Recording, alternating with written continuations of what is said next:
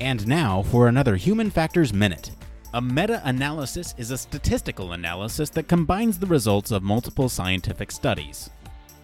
Meta-analyses can be performed when there are multiple scientific studies addressing the same question, with each individual study reporting measurements that are expected to have some degree of error. The aim is to use approaches from statistics to derive a pooled estimate closest to the unknown common truth based on how this error is perceived. Existing methods for meta-analysis yield a weighted average from the results of the individual studies, and what differs is the manner in which these weights are allocated, and also the manner in which uncertainty is computed.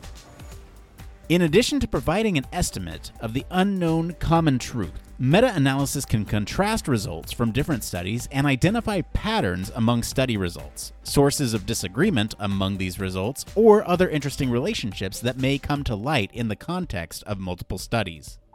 This has been another Human Factors Minute.